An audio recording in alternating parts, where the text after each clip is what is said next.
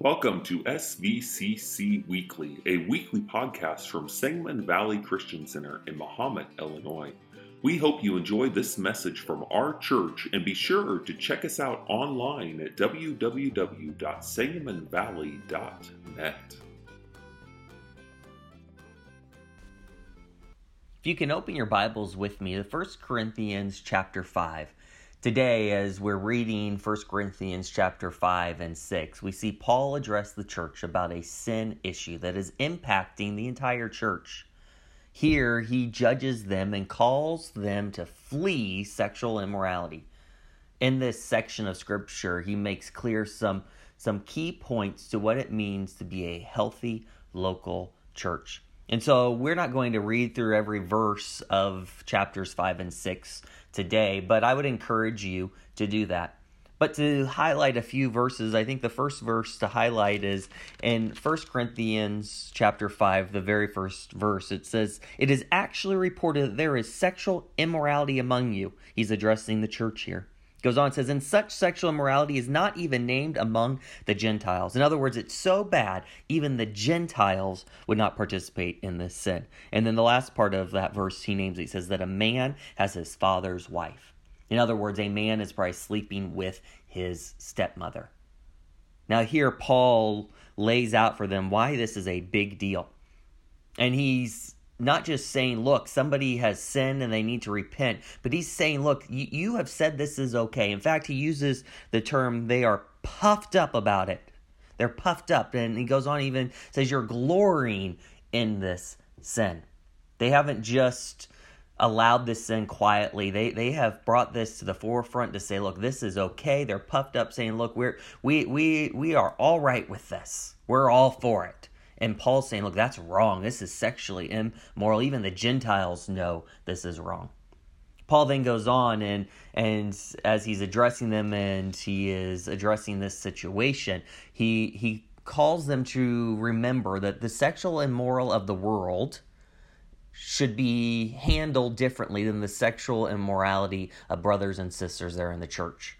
Part of that is that there is a difference between judging those inside of the church, or what we may call church discipline, versus those who are outside of the church. He illustrates this by saying, look, you shouldn't be going and suing brothers and sisters in Christ in a worldly sense and going to a judge to determine those matters. You should handle those amongst yourselves. Part of what I think he's getting at in chapter 6 there, verses 1 to 8, where he's laying that out. He's saying, look, you yourselves really are being cheaters and wrongdoers. And you need to handle that amongst yourselves. Stop going to unbelievers to settle your issues because you don't want to accept that you are wrong and that you are cheaters. He goes on then in chapter 6, starting at verse 9 through 11, and he lists out categories of sin. In fact, he says in verse 9, he uses this phrase. He says, "Do you not know that the unrighteous will not inherit the kingdom of God?" And then he lists out these categories of sin, saying, look, there are people that are sinning. And really, I think all sins fall somewhere within these categories that he lists, that you won't inherit the kingdom of God. In other words, he's laying this out saying, look, this is what is not fitting even in the church. It's not fitting in the world. These people will not inherit God's kingdom. And he goes on into verse 11. He says, and you were this. And he says specifically, and such were some of you. And he goes on and says, but you were washed, but you were sanctified, but you were justified in the name of the Lord Jesus and by the Spirit of our God. In other words, there is total healing. There's total restoration from these sin issues. They were, but they have been washed. They have been cleansed by Jesus. He goes on, and in the last part of chapter 6, he comes back specifically to sexual immorality. This whole section is really about it, although he illustrates it a few different ways. But he comes back specifically and says, look, you need to flee sexual immorality. Run, get out of there as fast as you possibly can. And his reason for that is because your body is a temple of the Holy Spirit, temple of God. God lives inside of you, and so get out of there. You cannot become one with those issues. And so I think here, as Paul has laid out the issue of sexual immorality in the church, he also lays out in here, I think, some keys to what it means to be a healthy local church. So the first key, I think, is this: a healthy church understands that they are different than the world around them. They're different than the world around them. The church here is being addressed and not the individual. It's interesting. Paul tells them they are worse than the world because this sin is not even named among the Gentiles. The Gentiles wouldn't even approve of it. We have to understand that the local church, a healthy local church, is different than the world around them. Number two, a healthy church understands their responsibility for the sinner's salvation. In 1 Corinthians 5:5, Paul says, "You are to deliver this man to Satan," the one who is in sexual immorality, "for the destruction of the flesh, so that his spirit may be saved." So although they're to deliver him to Satan, that seems very harsh. But really the purpose of it is for the repentance or for the salvation, that his spirit may be saved in the day of the Lord. Sending this one out of the church was intended to bring about their salvation. Number three, a healthy church does not boast about sin. Paul says to them in 1 Corinthians 5:6, "Your boasting is not good. Do you not know that a little leaven leavens the whole lump?" Talking about their yeast, a little yeast, and it just kind of expands. The whole thing then is filled with it. They were not just allowing this sin, but they were boasting about this sin. It was impacting everything they did. And so a healthy church should not be boasting about sin. We need to be clear what is sin and what is not. Number four, a healthy church understands the difference between the old life and the new life.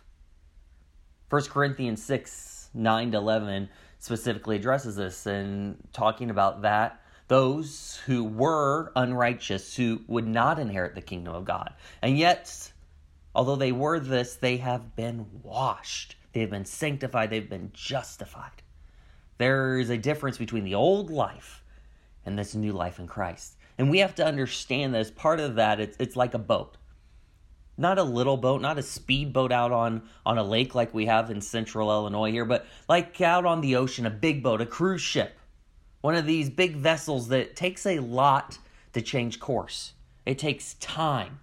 And as a boat changing course takes time, it also is the same that moving from the old life to the new life, there is time that it takes as we learn the difference between these old sinful ways and then this new way, this new life in Christ. So although we're a new creation, we're learning to walk according to the Spirit who has made us a new creation. So a healthy church understands the difference between the old life and the new life. Part of that, we know it takes time for people to change that course. So although there may be some sin issues still occurring, there's a difference between I'm working on it and the Spirit is making me into a new creation, helping me to walk as a new creation is probably a better way to say that. And no, I'm boasting and I'm okay that this sin is all right and I'm going to say it's all right. No, that part is not okay. What is okay is to say, okay, this is the old life. Now I'm learning to walk in the way God has created me to walk. Fifth thing, and in conclusion today, a healthy church knows that they were bought at a price and that they are the temple of God. 1 Corinthians 6:19-20 says, "Or do you not know that your body is a temple of the Holy Spirit within you, whom you have from God? You are not your own, for you were bought with a price. So glorify God in your body." Instead of boasting or glorying in sin, we are to bring glory to God with our bodies. Thank you for listening to SBCC Weekly. We hope you'll subscribe to this podcast as well as give us a like. You can visit us again online at www.sangamonvalley.net.